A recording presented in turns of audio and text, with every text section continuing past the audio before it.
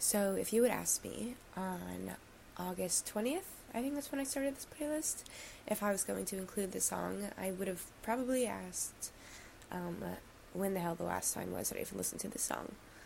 Because frankly, I don't think I've really listened to this song consistently since 7th grade. But here's the thing.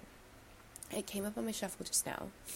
And I know I was talking a lot about being more intentional with the songs I'm choosing since I only have a limited or a finite amount left.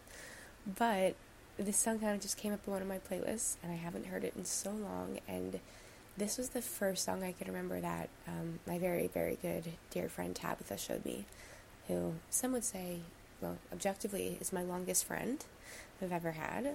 Can't remember a time in life where she wasn't my friend, quite literally. We were born 8 hours apart, so pretty close our whole lives. She's very into music. She's one of the coolest people you'll ever get to meet if you ever get the pleasure of meeting her.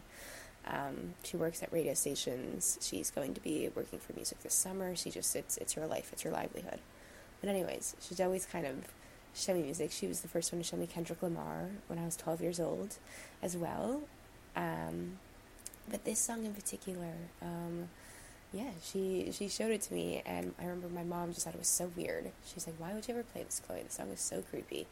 And it is a little odd, but I think it's part of the appeal. And nowadays, it's like the whole appeal of certain artists, like Billie Eilish and whatnot. Like you're kind of just creating these personas and characters. And as it turns out, people can kind of relate to music, apparently, that isn't supposed to be super, super happy all the time.